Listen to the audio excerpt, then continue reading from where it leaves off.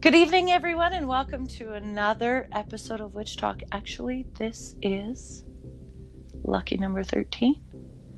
So, tonight, for our lucky number 13 episode of Witch Talk, we have brought back Chris Savard from our group on Facebook, the Alberta Witches Association. But Chris is so much more than that, so I'm going to zip my lips and let him give you guys another quick introduction. How are you tonight, I'm doing Chris? Fantastic, thank you.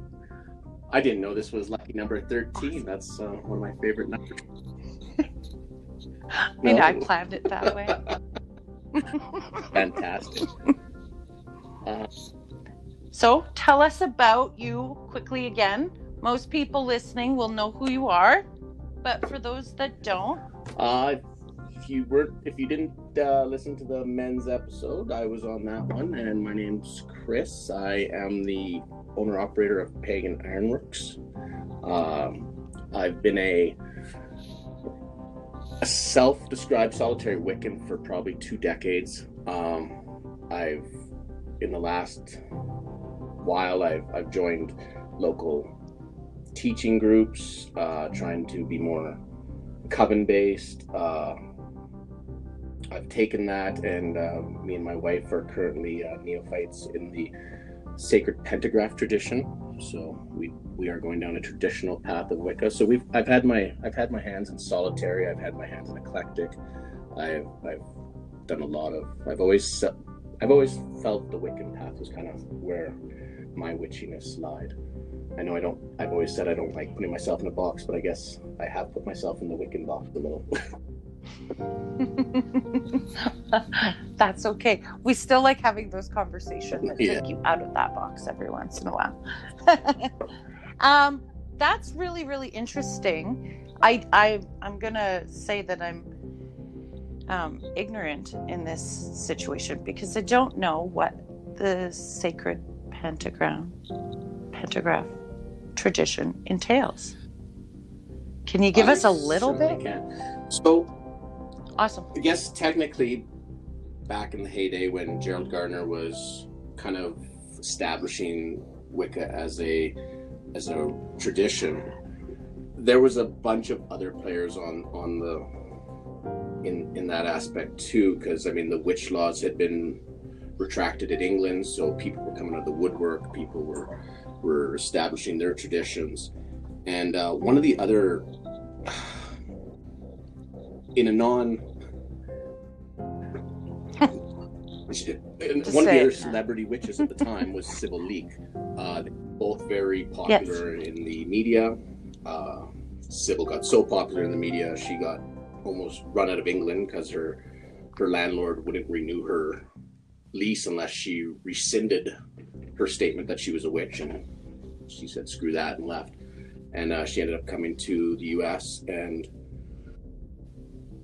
from there, she established what was the Horsa tradition of Wicca.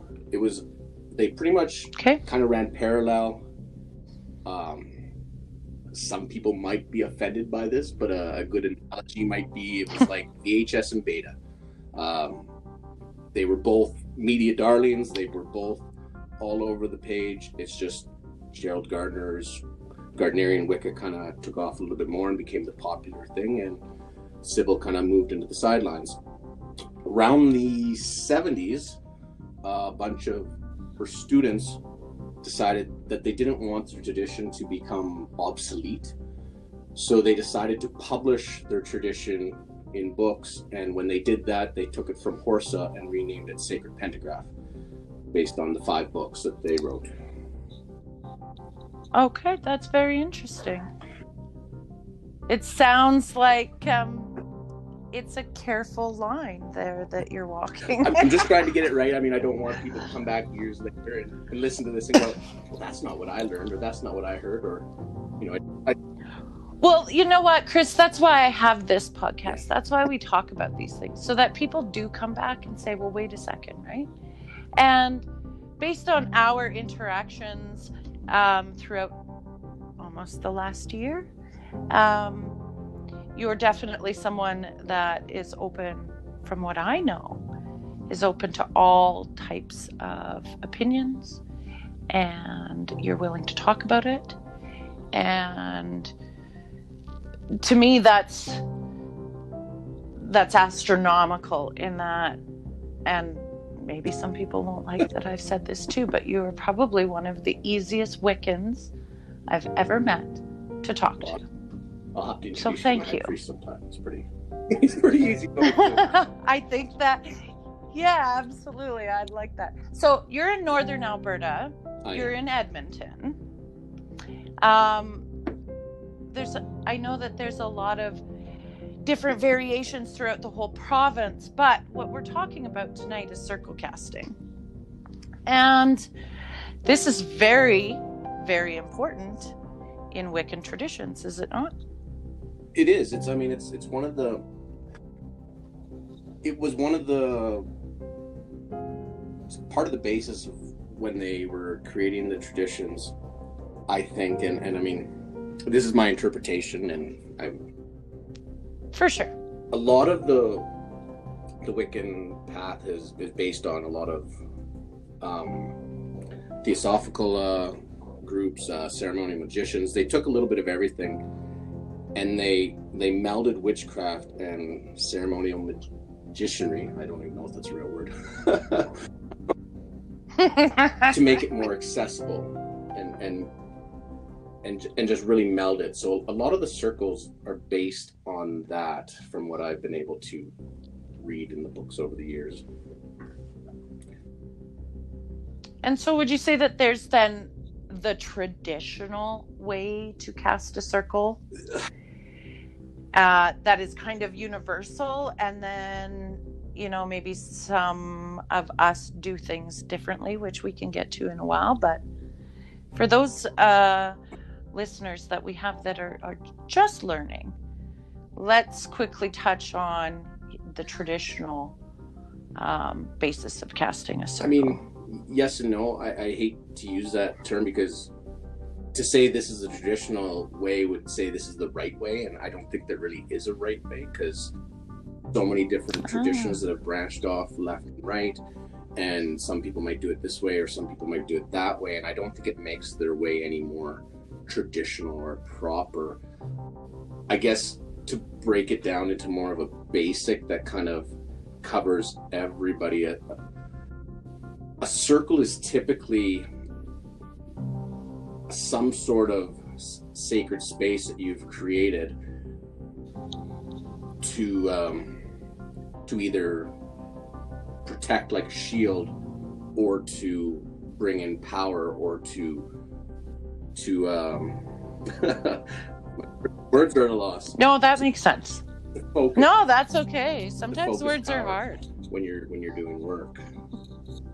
And I mean, there's so many different traditions. Some will use it as more of a sacred space with their deities. Some will use it more just for magic. A ceremonial magician would use it strictly for magic. It's a tool in our toolbox, I think. Right. So when you cast circle, do you typically cast circle to bring in energy or keep energy out? And once again, this is where things get different, and I would be, especially what I've learned recently, like I've done it all sorts of ways. Typically, I mean, I guess if you wanted to say the traditional way, or the most popular way, would be the Gardnerian way, and that's to you're creating a bubble almost, and then when they're in circle, they will raise power inside that circle and use it like a catch net, and then release that out into the world.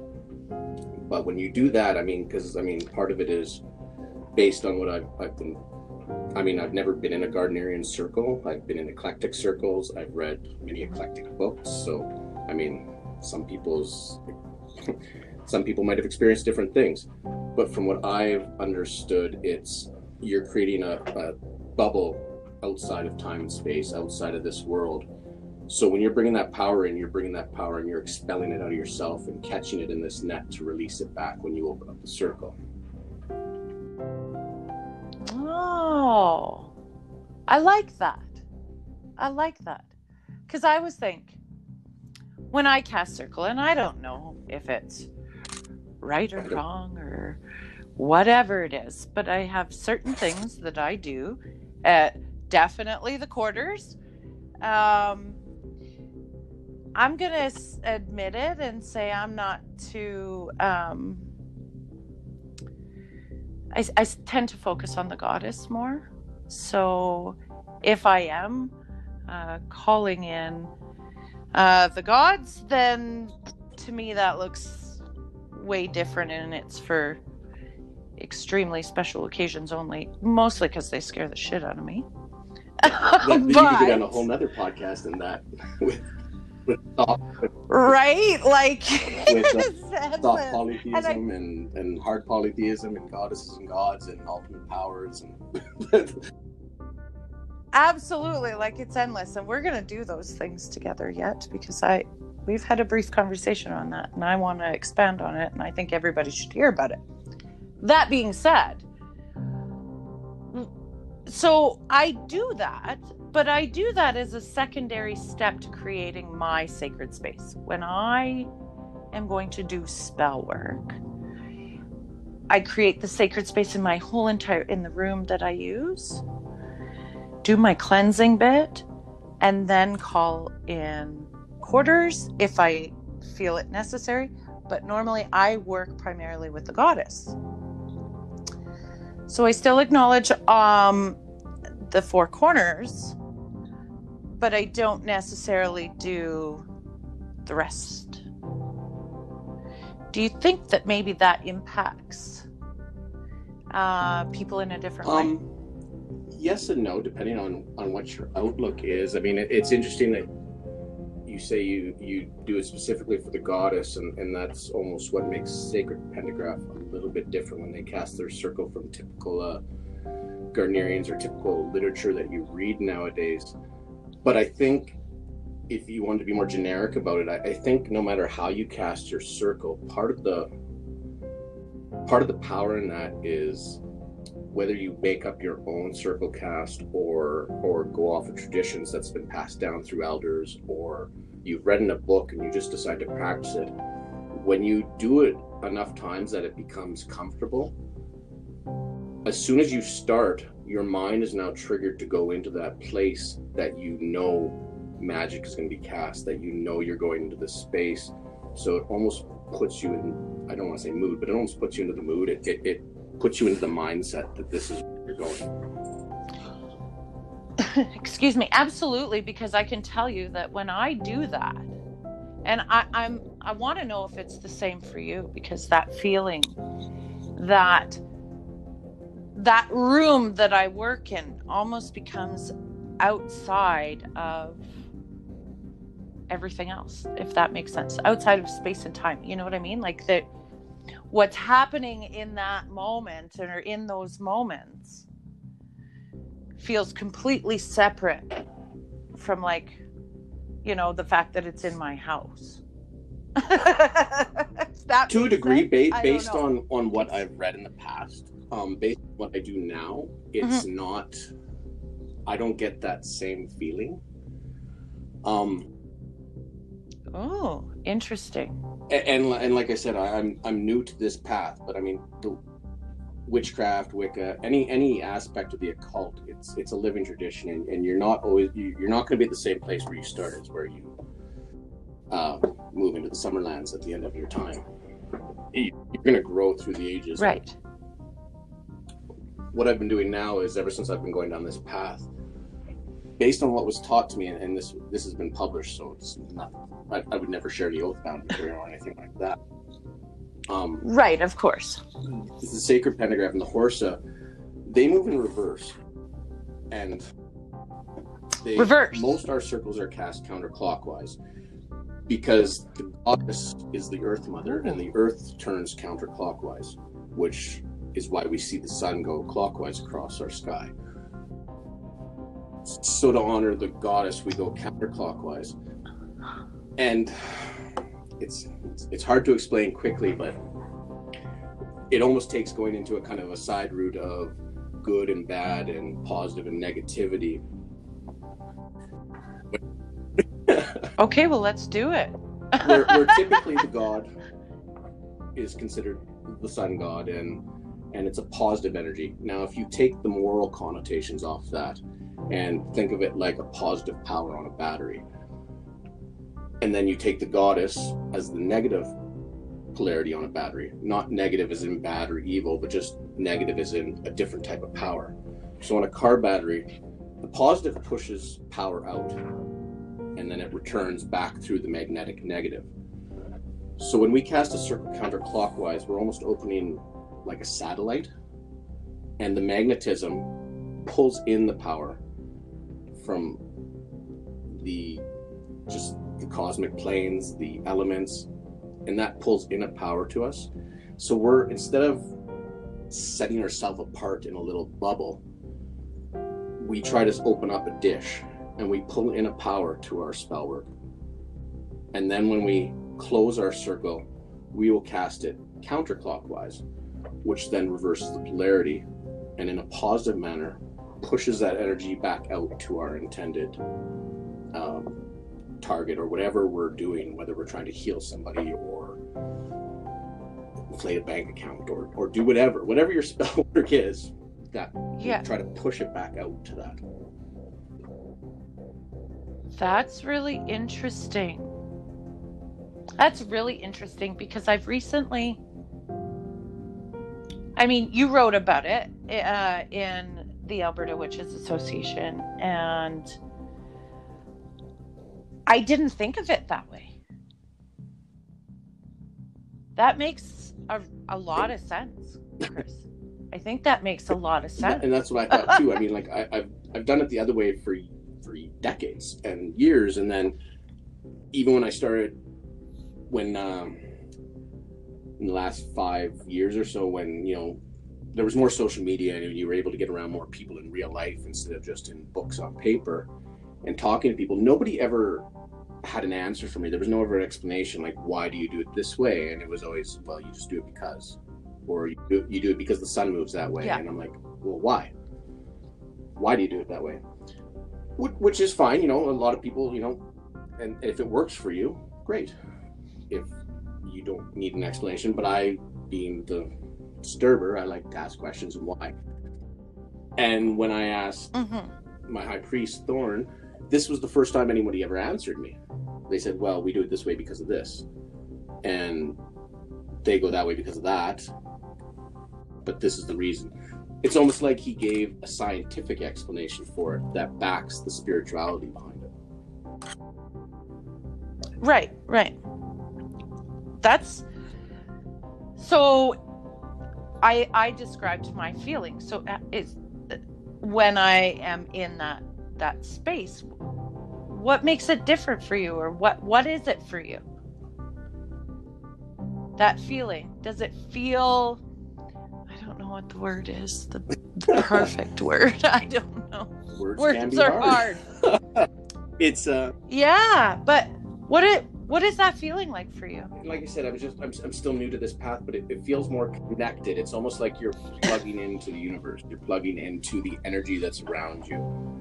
And like I said, that can go into different aspects and different talks. Like,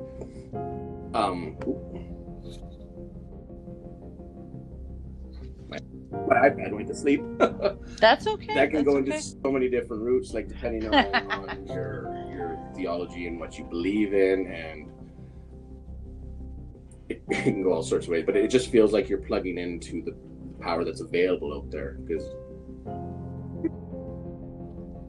So do you feel that now that you are casting in a counterclockwise fashion, your magic is more powerful? Your workings are more powerful? Do you feel that? I would say, yeah. I like, for sure. And I mean, even in the past, like anybody, I don't know when people will listen to this podcast, but if this is years from now, or if you're just brand new to the Alberta Witches Association and you go back and read some of the old posts, I wrote about it. And there was a time I was part of a local learning group that was kind of like eclectic Wiccan based and very, very eclectic. And there was one holiday we were doing a circle, and somebody in the circle accidentally went backwards. Just, they were nervous or they were fluttered. They walked backwards for the opening cast of the circle, and to this day, it was the most powerful circle we had, because everybody was just, they were giggling, they thought it was great, they thought it was funny, and it was like it was electric in the air. So it brought some different For energy sure, out there was of a the total people different itself. energy that we felt in that circle that night. Like, do you think that, now I've never been in circle with anybody but myself, so do you think that there's a difference there because it is seen as, I mean, as far as people's energy is concerned and the reaction that quote unquote mistake brought out in everybody? Do you think that because casting circles the regular way or the traditional way or whatever it is so ingrained that it just becomes mundane?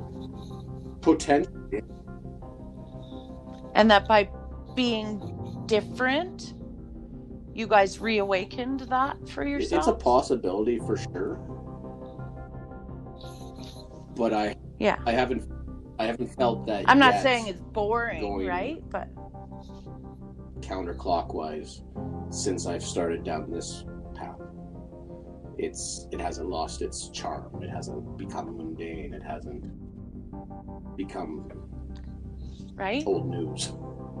I felt that energy, and whether that's because my mind just understood the mechanics behind it all of a sudden and it clicked and now it feels right, so that my intentions are always more powerful, because a lot of magic is intention too. I think that's really amazing. I think it's really powerful because it gives people listening, it gives our listeners, the knowledge that it's not always just one way. And we talk about this so much. Mechanic wise, I mean, you can try different things in witchcraft and figure out what works for you. I mean, some people will go down a traditional witchcraft path. Some people don't want to go down a traditional witchcraft path, but it doesn't make them any less powerful or any less magical, in my mind. And that's really good, because there are not a lot of people, not everybody feels that way. Not everybody is open-minded like that. So I think what you're doing is incredibly special. And I'm personally going to try it, because I want to see the difference. Let me know how it works out for you. I mean, why not, right? So now, if you were, okay, so obviously you do it differently, but if we were talking to somebody who didn't know, brand new, how would you give some direction on how to cast a circle? That's a loaded question too. I guess it depends. I know, totally. If it was someone I'm else trying to get teaching you. my tradition, I would give them some suggestions of literature. I would give them stuff that they could practice and learn with, and show them what our tradition does.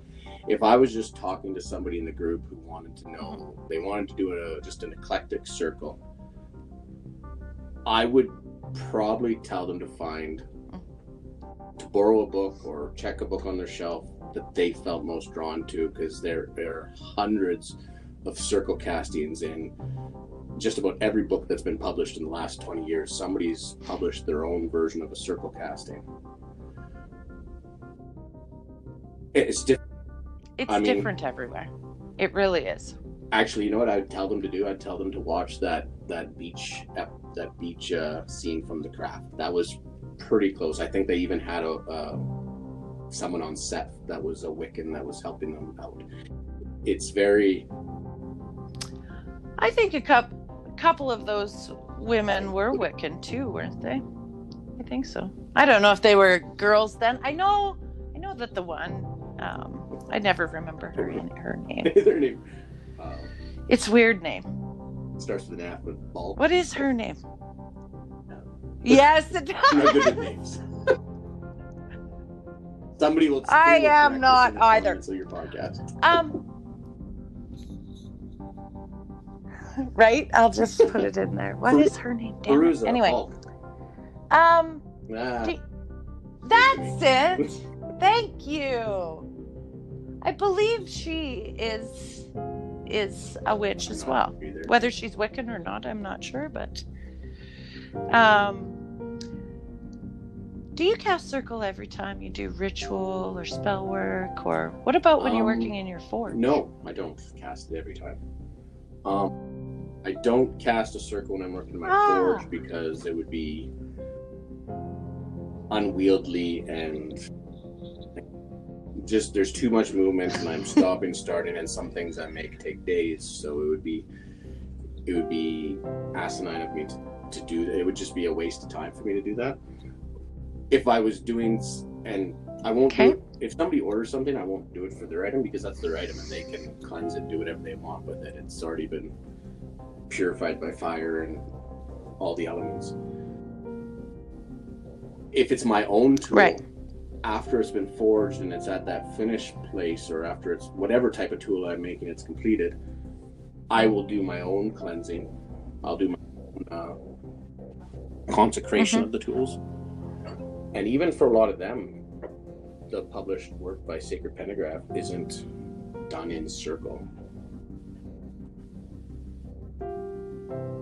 But that's different for every tradition too. So, I know a lot of the eclectic groups I was with would cast a circle for every Sabbat, for every Esbat.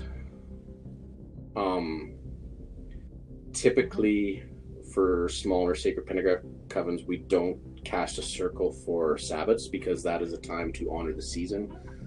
You honor the god at the solstices and equinoxes. You honor the goddess at the cross quarters, and to cast a circle, you're not doing spell work, so you're not looking to draw that power in. They're all around you all the time anyway. You're honoring the season.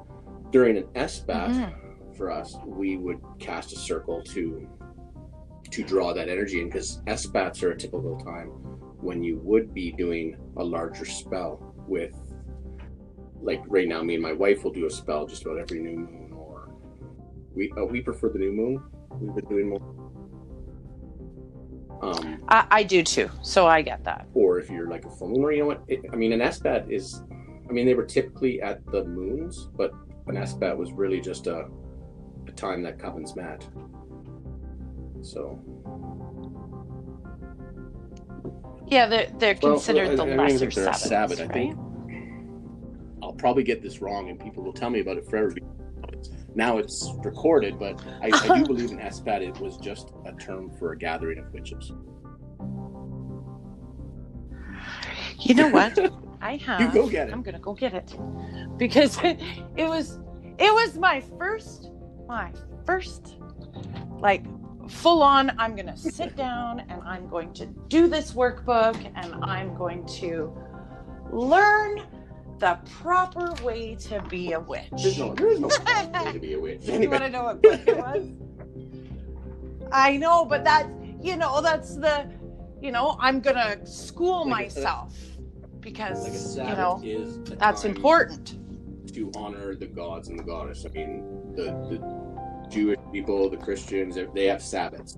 We have Sabbats. That's a time to honor the deity. An Esbat was a term for just a gathering of witches, and it just so happened they typically gathered at a powerful moon phase. Always. That's what we're all about. So my first book was Buckland's Complete Book of Witchcraft. Yeah, absolutely. And I got halfway through it, and I put it away. I started. This is a the best one's up. conversation. Yeah, you know what? Honestly, and I might get strung up for this. I couldn't find, because I was like, okay, well, maybe the Wiccan path is something that is something that I want to do, and that it's something that I think I enjoy structure, and I enjoy organization, and I enjoy having clear, instruction. Well, I used to enjoy those things. So when I just didn't really meet anybody that I resonated with, and I didn't meet anyone in my neck of the woods that really drew me into wanting to learn more. So I put it away. Side note, almost like Buckland I think he was Gardnerian. I think he was actually initiated by a gardener. I could be wrong on that one. And then he was. Yeah, he came to the States and then did his own. There was a time there after, I don't know if he started right when Gardner either was almost passed away or when he did pass away, and it's sometimes referred to as the Witch Wars. This was when a lot of the people that had been under Gardner started fighting for that. They wanted to be the Witch King. So you had Buckland starting his Sax Wicca. Yes. You had Sanders doing Alexandrian. You had everyone splitting off and saying, I'm the king now. This is mine. And Buckland went the route. He wanted to let people self-initiate. And kind of ties into that a lot of these people published Gardnerian Wicca, published different traditions of Wicca, and people read it and thought that they knew what Wicca was, but it's different than being taught. Like, you could read Buckland's Big Blue Book and you gave up halfway through, but had you known him or somebody who was that line, it might have been a situation, because no matter what you read, you're going to interpret it different than what's passed down to the tradition. Well, and this is it. And I'm not sure how easy, like, seeking seems to be extremely difficult. And it's not about not wanting to put in the work. It can be, especially,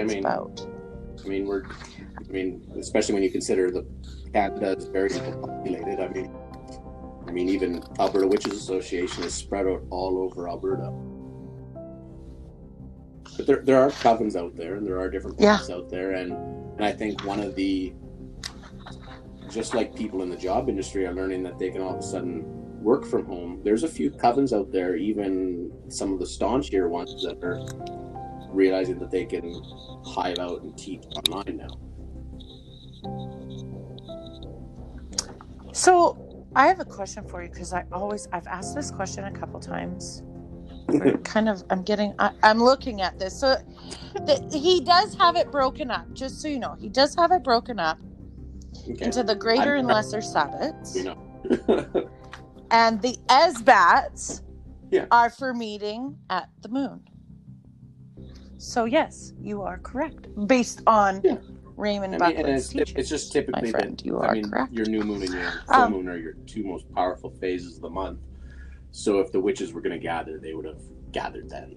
I mean, possibly the half moons, possibly, whenever, but... Okay, so this is my big question before we wrap it up for the night. Because nobody seems to be able to answer this for me. And that's fine, but just say so, and because you can imagine some of the responses to this question that I've had. And I know that this is a question that non-Wiccan witches ask. Is it possible to create a coven and not be Wiccan? I'm just thinking of it. No, that's yes, it silence. is. I get it. Yeah.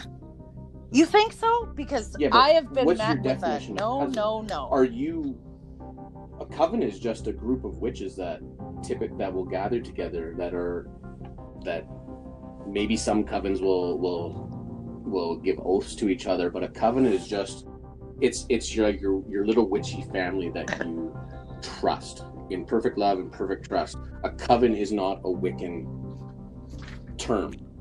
Now, can you start a Gardnerian Wiccan coven without being initiated? No. Can you start an Alexandrian coven without being initiated? No. Can you start a pentagram? No. But a coven, a general coven, an eclectic Wiccan coven, an eclectic witch coven, you could start a kitchen witch coven. A coven is just a group of witches that pretty much have said, yes, we're friends, we work well together, we raise power well together, and we work well together. So I personally see no reason why you can't be a coven. It's just how you approach yourself. I think that's a stigma that people can't seem to, what I mean? Like, a coven is, and the problem is the English language, and probably every language, I don't know any other languages, but the English language, it evolves so much. Like, a coven might mean something different in Shakespearean time than it does now. A coven, I think, is based off the word covenant, and that's just, it's a group of people that are pretty much in oath together. They've sworn to each other, they work together, they keep each other's secrets.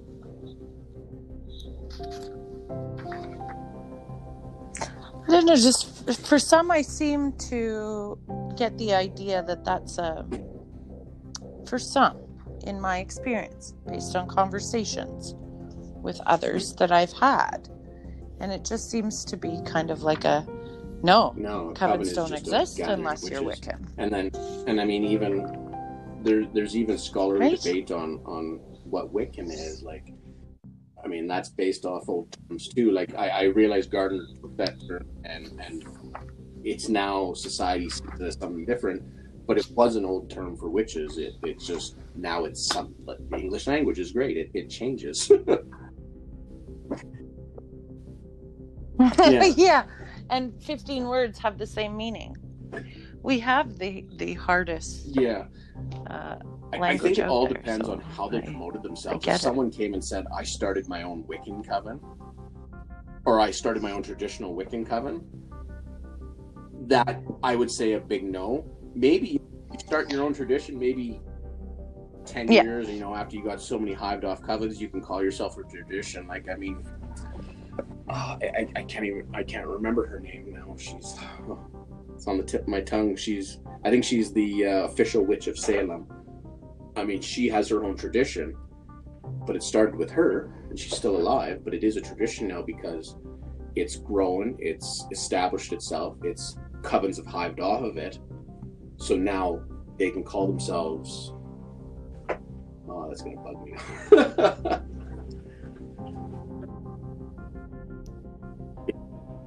I wish I knew the word, Chris, so that I could help you, but... She was in a Godsmack video.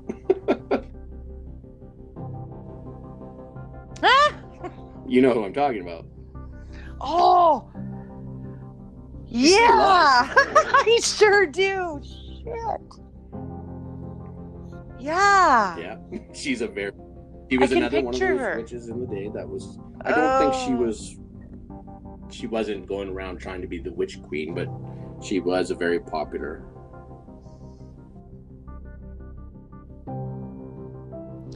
Well, I think when you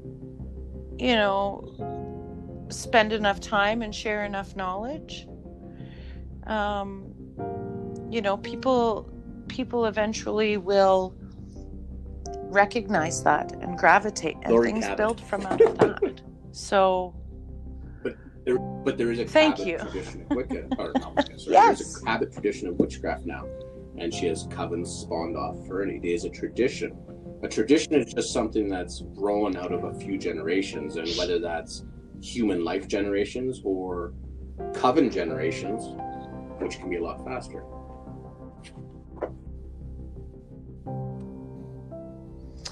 That makes sense. Yeah, that makes sense. completely. Well, we've come to the end of our time. We are a little bit over, but hey, that always totally happens. spiraled Like I off said, that doesn't matter. It's a typical Witch Talk episode. Lynn will be proud. Well, I hope you'll join me again. I know we're going to do more of these. Welcome. So thank you for joining me. I really appreciate it. And I can't tell you enough how much I appreciate it.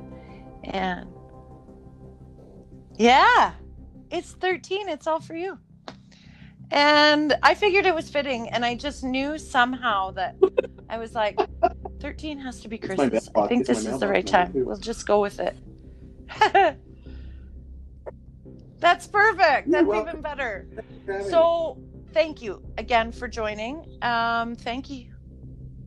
Thank you for sharing Pagan Ironworks with us. Where can people find you if they're looking for Pagan Ironworks? Into the interweb, www.paganironworks.com, and it'll take you to my link tree. You can find my Etsy, my Instagram. You can even find a link to this podcast I put in there for the last one. I'll have to take the new one. Yay! That's awesome. Well, as soon as it's available, which will be Sunday night, everybody. When they hear. Well, I guess here we are. This Monday is Sunday morning, night. There we go. Monday morning you'll hear it, or if I fall asleep too early, then maybe it'll be like Monday afternoon. You never know. But we always do our best. So thank you again. Thank you everyone for joining us again tonight. Lucky number 13. Lots is going on. Make sure to check out Chris on the interweb. And I will see you all next week. I don't know what next week's going to bring yet, but I'm pretty sure it'll be good. And if you are a part of the Alberta Witches Association, don't forget to also now tune in on Sunday nights, where we have some community discussions about all kinds of goodies and topics. So until next week, this is Amy signing off for Witch Talk.